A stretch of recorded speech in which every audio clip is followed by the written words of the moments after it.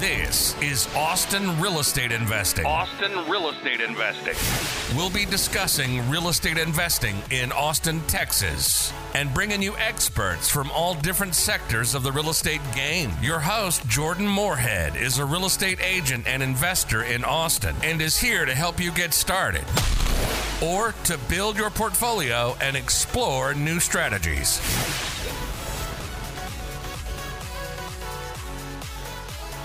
Hi, this is Jordan Moorhead, and this is the Austin Real Estate Investing Podcast. Today we have Levi Benkert on.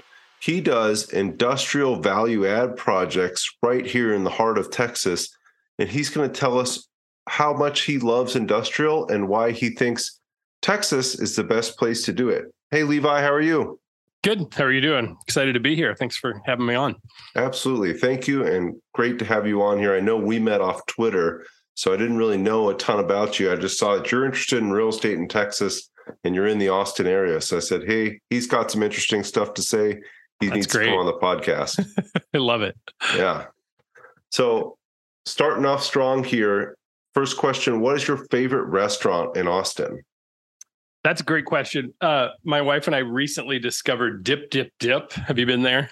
I have not, no. So it's the guys that have done the ramen Tatsuya. You know, it's got several of the different places. This is their kind of upscale. I mean, it's not cheap, but my goodness, is it an experience. The food is amazing.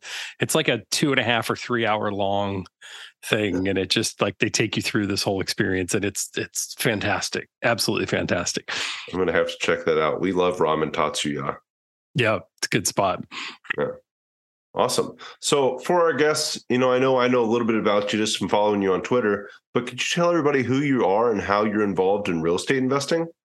Yeah. So I run a company called Harbor Capital. We invest in Class B industrial in really just a couple of different markets in Texas, Houston, San Antonio, and Austin.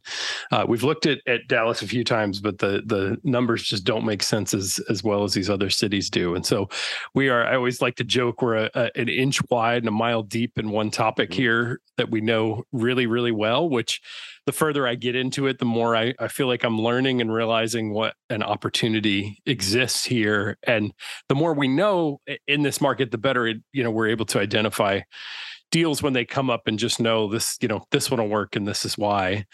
We've just, as an example, recently bought a building in Houston that's a cold storage facility, had a tenant in the space that's got about 2 years remaining, but their lease is substantially below market. And so we paid high single digits, $8 or $9 million for the building, and are in the process of, we bought it a couple of months ago. The tenant's still there, and we're in the process of already starting to talk to new tenants. With these cold storage buildings, it's this kind of long cycle. Like it takes them a really long time to lease, and they're looking years out.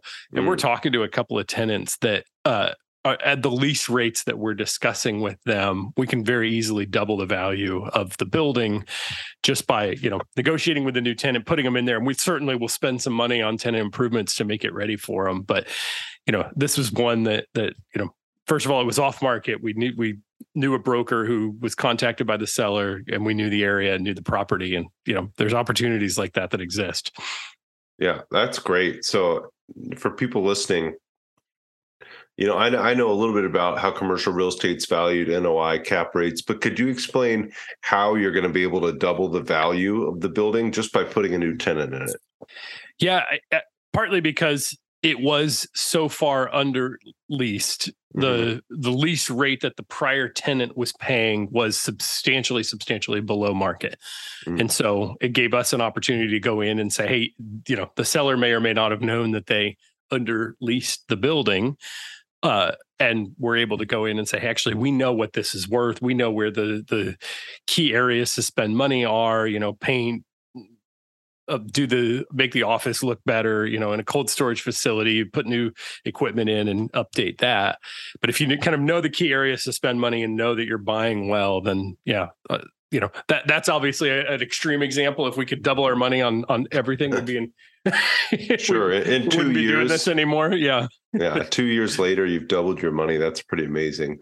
Definitely. So you're going in, you're essentially doubling the income is what it sounds like, or is it? Yeah, it's more that. So it's leased right now for $6 a foot, and the tenants that we're talking to are at 15. So it's a good bit more than double. So, yeah, that's amazing. Is this a situation where I know a lot of people will buy at what looks like a lower cap rate, but they can see that, hey, there is something like that where the NOI or the income is so much lower than it needs to be, and we can easily get it up. Did you buy at what felt like a lower than market cap rate? Yeah, I mean, it wasn't extremely low. It was, it was above what our interest rate is on the loan. So in that case, and we got a fixed rate mortgage, long-term debt in there. So I feel very comfortable that, even if that tenant for some reason couldn't leave and the market crashed, and, we're still in a very safe position. We also, I mean, I lived through 2008. I know how bad things can get. And so I kind of have this wiring where I think that the next big crash is always around the corner. And so we're extremely conservative with debt. And I don't actually care so much about loan to value as much as debt service coverage ratio. I want the income from the rent, and, even if it was below market rents, to be far more than my interest and principal payments every month. What do you look for debt service coverage ratio? Because I know the banks are 1.25, 1.3. Yeah, we've got several buildings that are at a 2. 1.5 is where I start to get comfortable. And we just do that by doing very little debt, and we just lots of equity, supersized reserve funds just in case things go wrong. We're basically planning for the worst. Yeah, that's a good way to stay in the game, though. Yeah, that's right. Because at the end of the day, if you can own through a down market on the other side and pick up some, choice assets while things are on sale, that's how you win long term. Absolutely. So, I'm interested in why industrial. What got you started in industrial, and why is that the only asset class you want to focus on? So I've done multifamily and single family development for years. Sold a business that I had built, good sized business that was a international developer of apartment buildings. Sold that business in 2019, end of 2019, early 2020. Took a little bit of time off to try to figure out what to do next. At a good size sale, felt like it was a time to kind of reconsider, and it was clear I definitely still wanted to do real estate, and looked at all the things I'd invested in and kind of different markets, and realized this was one that was very much kind of didn't have as much traction or didn't have as much attention as it deserved. There's not that many investors looking at industrial, which meant that there was much more opportunity for mispriced assets or, inefficiency. I want to be in an inefficient market. I want to knock on a seller's door or an owner's door and make an offer to them and have them have no idea if that's a good offer or a bad offer, because it's just not a readily marketable price. The opposite end of that is a stock, right? If I offer you, whatever the price might be for the day. If I offer you $100 for Disney stock and it's trading at 85, that I'm offering you $15 more than it's worth on that day. In real estate, multifamily, it's a lot easier to know because there's so many more transactions happening. You have brokers knocking on your door all the time. There's just a lot more interest. And kind of as you get into further and further more obscure markets, the less easy it is for someone to know kind of what the intrinsic value of an asset is. And so therefore, you actually get rewarded for being more of a specialist in those markets. Yeah. No, I think you said it before we started, or right when we started, an inch wide and a mile deep. Yeah, that's focus is my theme for the year. Just really staying focused on what I'm doing. And in real estate, there's so many other things going on. So you mentioned knocking on an owner's door, and I you might have said that figuratively, but are you buying a lot of these from business owners? So like, hey, business owner owns XYZ business that's in this industrial complex, and we're buying the building from them. Hey guys, this is Jordan Moorhead here. And I wanted to ask if you could do a huge favor for me. If you could go leave a review for this podcast wherever you're listening to it, that would really help me get this into the hands of other people that are interested in information about Austin real estate investing, and I'd be able to help more people. Thanks, guys. Yeah, we just bought one last week. That's very common transaction. It's a business owner that's outgrowing the space, and they are building another building, but didn't have enough capital on hand to actually fund the construction loan. And so they sold their current building to us on a sale leaseback structure, which allows them to stay in that building for a year while they construct their next facility. That gives us the opportunity during that year to do some improvements to the site, and go out and market it and find a new tenant for that space, so that when they leave, we basically, the ideal is you have no overlap. Yeah, that's awesome. So I would assume that's why a lot of business owners don't own their own building too, right? So they can move more easily. Yeah, certainly. And it used to be that with interest rates as low as they were, many business owners kind of did the math and realized, hey, I should own my own building. As interest rates go up, less and less of those businesses are deciding to buy or build something themselves, and are now just deciding renting is the best solution for them.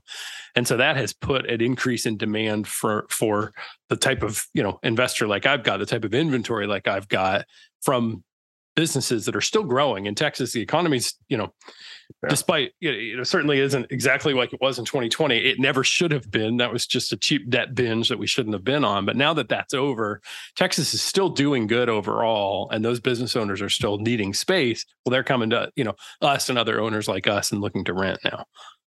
Did you see, speaking of Texas still growing like crazy, that Tesla is going to do another $700 million build out on their Giga Texas area? I saw that. That's incredible, huh? That's nuts. They did $1 billion to start. This is almost 3/4 of what they did in the beginning.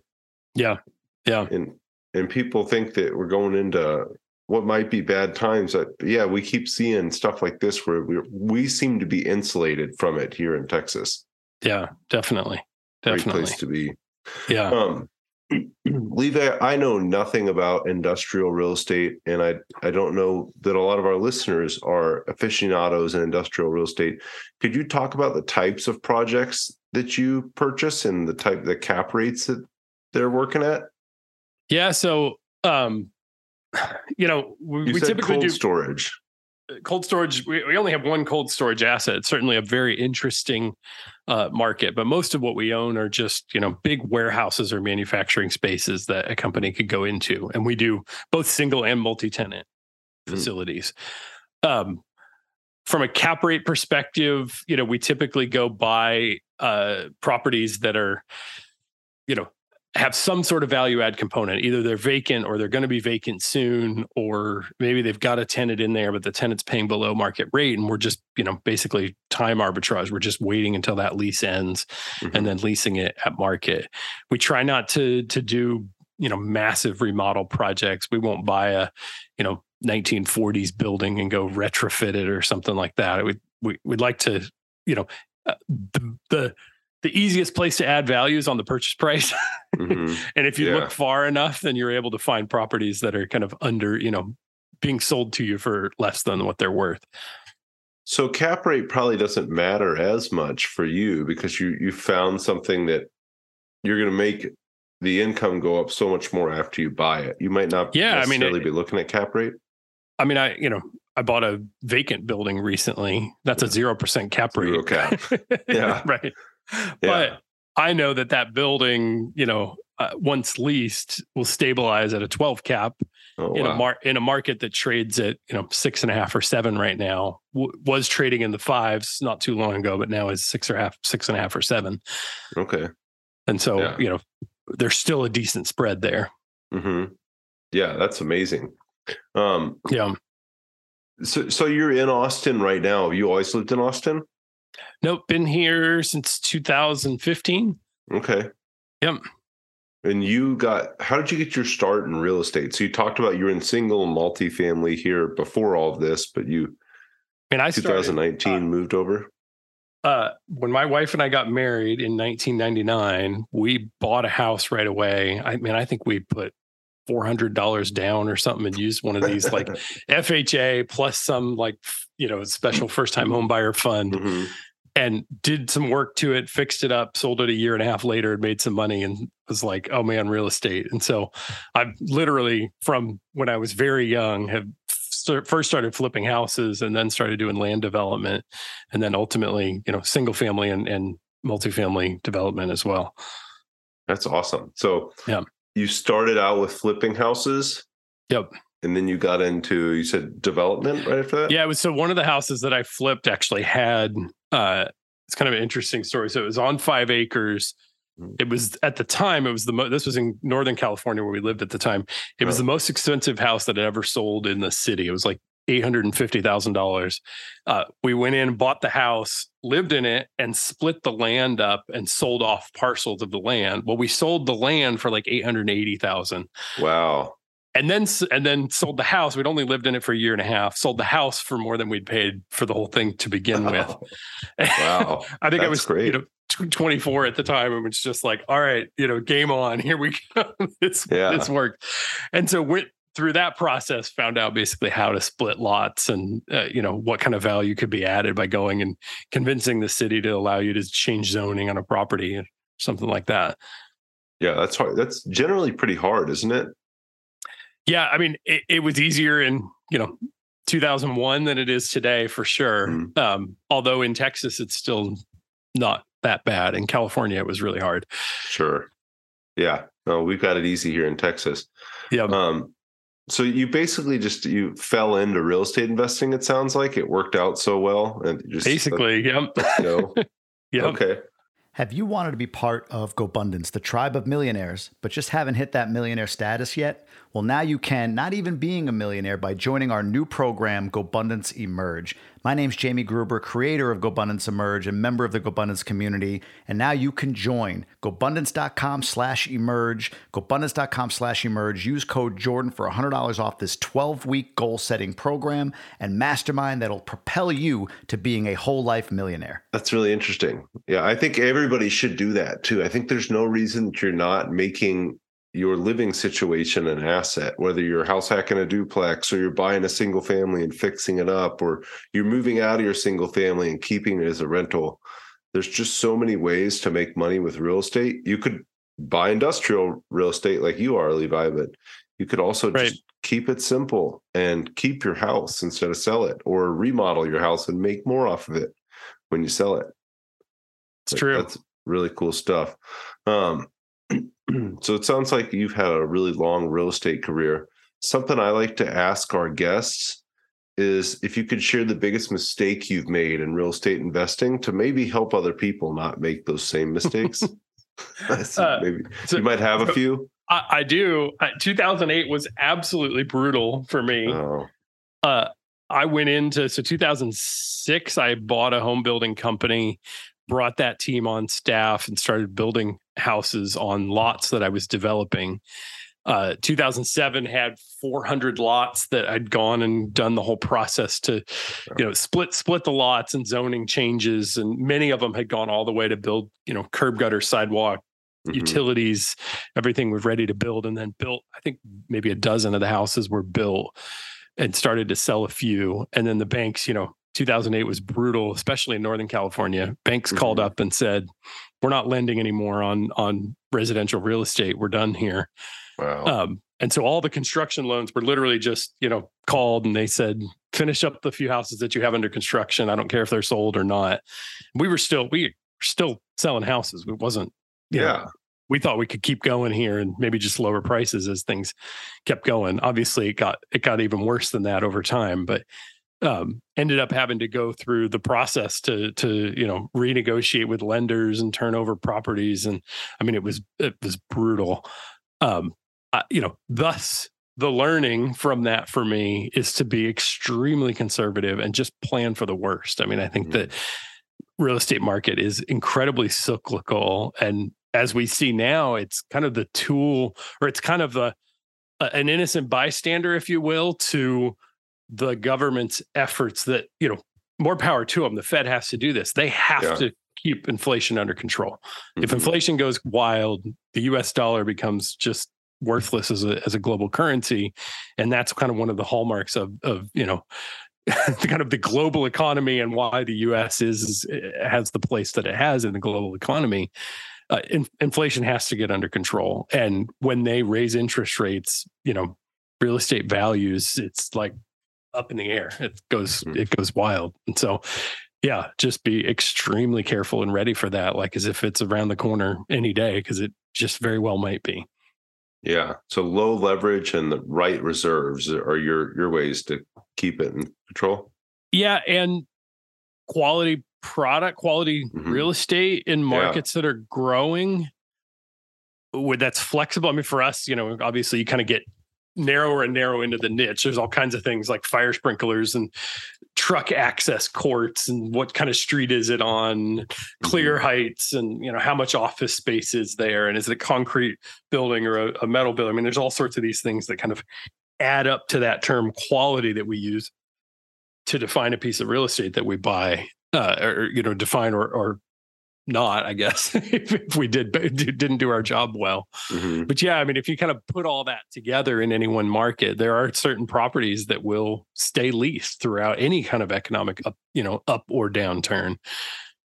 And that's what you want to have. You want to be on the corner of Main and Main, whatever that is for your market. Especially with what you're doing, those businesses, the industrial business or the business that's doing a lot of shipping for people that are staying at home or that needs to go to the grocery store, that kind of stuff, that they always need a place to be and they can't stop their business. So, you mentioned office. I think that's a hot word right now. So I know a lot of these buildings, I worked in a warehouse when I was in college, and about the front fifth of it was office. Yeah. Do you have a certain amount of office that you're looking to stay away from, or a certain amount of office that you need for most of your projects? 10% is about right for us most of the time. Okay. It depends. A big manufacturing facility might not need as much as that, because if you've got a 200,000 square foot warehouse, you don't necessarily need 20,000 square feet of office. There's certainly some limits there. We're building a couple of different industrial parks in Katy, Texas, just outside of Houston right now. And those are kind of single unit, detached tilt wall, so concrete wall structures, and we're building the offices in and having those are all not build to suit. Those are build made ready to go, spec build, and we're doing right around 10% office in every one of those. Okay, so just enough space for them to run their business, but not enough space where.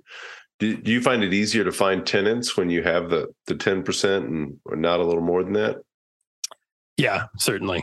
Okay. Yeah. If you don't have any office, we've got one right now that we're leasing that has no office, but we're saying we'll put it in later. And that is tougher to find. You need it ready to go. So you'll put it in later, like you'll convert part of the warehouse space to an office for them? Exactly. Yeah. Okay. Yeah. But a small tenant, they don't want to wait for that. They'd rather have something that's, completely ready from day one. Absolutely. Yeah. So Levi, you've been through the Great Recession. You've been in a bunch of different asset classes. It seems like you're excited about what you're doing now, and you're on a great path. If you had to start over, is there anything you'd do differently? That's a great question. Yeah, I mean, I sure wish I would have gotten into industrial a lot sooner, or picked a less popular asset class a lot sooner. I don't necessarily think industrial is kind of the one and only. I mean, I think you could do small retail, you could do gas station, there's all sorts of different specialties that work well for those who are dedicated to becoming, the best of the best and learning that specific market. And so if I had to do, if I had a chance to go back and talk to my younger self, I would say specialize. Yeah, no, that's a huge advice. Even for me, I know when I I mentioned earlier, if I try to focus and I stay focused over a longer period of time, I make so many better results. And it's when I'm all over the place and trying to do a little bit of this or a little bit of that. Yep. I know multifamily is super hot for people and has been for years and years. Maybe not so hot the last couple of months, but has been for so long. And finding a good multifamily deal was so hard. Oh, absolutely. For a few years there. And yeah. Well, now that you can find them where there's not as many buyers, right? Yeah. So, more about your business. You said you're a GP with industrial real estate projects. So I assume you all are taking on investors? Jordan Moorhead here. Really quickly, wanted to tell you a couple other ways you can keep track of us. If you want to listen to all these podcasts and ask questions, the Moorhead team on YouTube is the best place to be. And then Austin Real Estate Investors on Meetup is a great place to keep track of all of our meetups we have going on. Yeah, so we have about 1,400, just over 1,400 investors that are registered with us, accredited. Everyone's got to be accredited to be on our list. Mm-hmm. We send our deals out to increasingly smaller groups of that 1,400, just because we've had a good number of complaints that people don't like that kind of cattle call where a deal gets sent out and you've got a couple hours to respond, or you miss it, or you don't have time. And so we've started sending it out to maybe 10% of the list, and we start with existing investors first. We say, hey, if you're in a deal already, you get first look, and take your time. Happy to answer your questions and dive in deep. I just as an LP in a bunch of deals myself, I know it matters if you have the time to look in and be able to ask questions and figure out if this one is really the right fit for you. And I want investors to be happy that they're in the deal with us and understand it.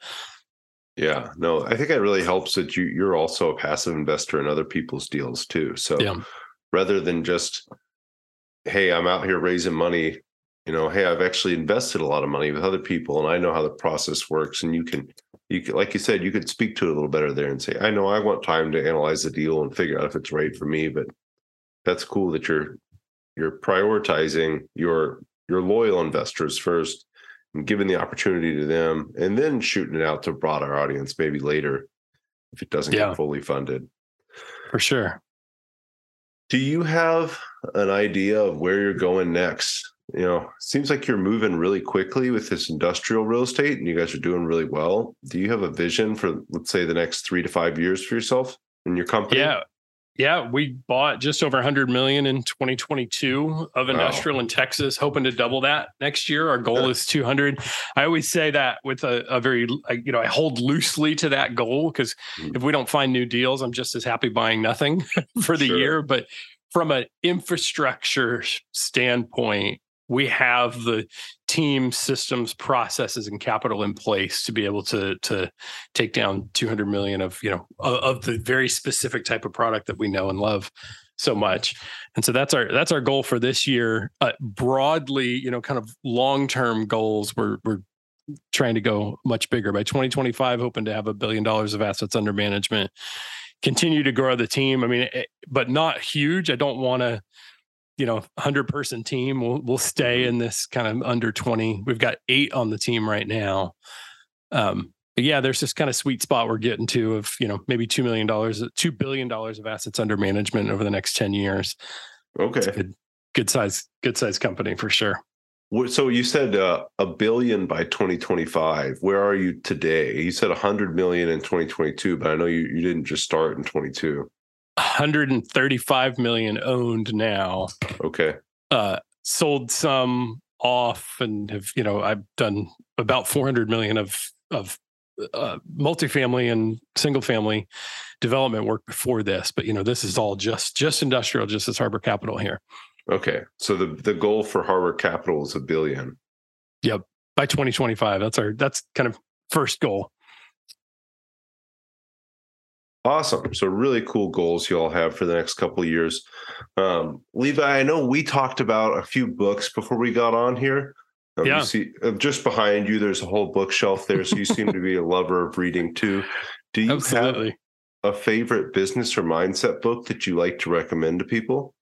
That's a good question. Essentialism is one that for several years has been my favorite. I think I've read it 3 or 4 times now. Really? That's a fantastic one. Endurance. Have you ever read that one? It's the Shackleman's adventure. That one's intense. That's a really good one. That's a great book. Yeah. So I try to read something more entertaining, like Endurance at night. So I always have I'm reading Sapiens right now at night. I read during the day, I read more content that's geared towards business or investing. And then at night I try to read something, but Endurance is really cool too. For sure. I'm getting ready to launch a book club. I realize there's a bunch of other people just like me that love to read and want to do this together. So I'm hoping to be able to launch that soon here. That's awesome. So yeah, that leads me into my next question. What's the best way for people to get a hold of you or just to follow you? I spend most of my online time on Twitter, and at Levi James here is my handle on there. I talk about industrial real estate and all kinds of real estate stuff on there. So that's certainly my spot. Real estate Twitter is just blowing up. It is. It's a whole thing now. It's fantastic. Mm-hmm. Definitely. I've kind of given up on LinkedIn and other ones. Mm-hmm. Twitter's the spot now. So do you have a website maybe where people can reach out and learn about your company? Yeah, harborcap.com, HARBORCAP.com. All kinds of stuff on there about our projects and what we do. So, and they can get on your investor list there too. Yep. Yeah, there's a questionnaire on there. We try to make sure we're following the SEC guidelines. So just ask people to verify and everything. They're accredited. Yeah. Awesome. Yep. So, and remind me again your Twitter handle there. It's at Levi James here. At Levi James here. Yep. And then if you're on Twitter, I'm at Jordan_Moorhead. Jordan_Moorhead everywhere. Instagram, I think Facebook, probably the same thing. But absolutely follow Levi at Levi James here on Twitter. Go to harborcap.com. And of course, if you want to follow me on Twitter too, at Jordan_Moorhead. That's awesome. All right, Levi, thank you so much for coming on here today. Really excited to hear your story. I know our listeners are going to be too. Thanks, Jordan. Appreciate it. This has been fun. Yeah. Talk to you soon. All right. See you.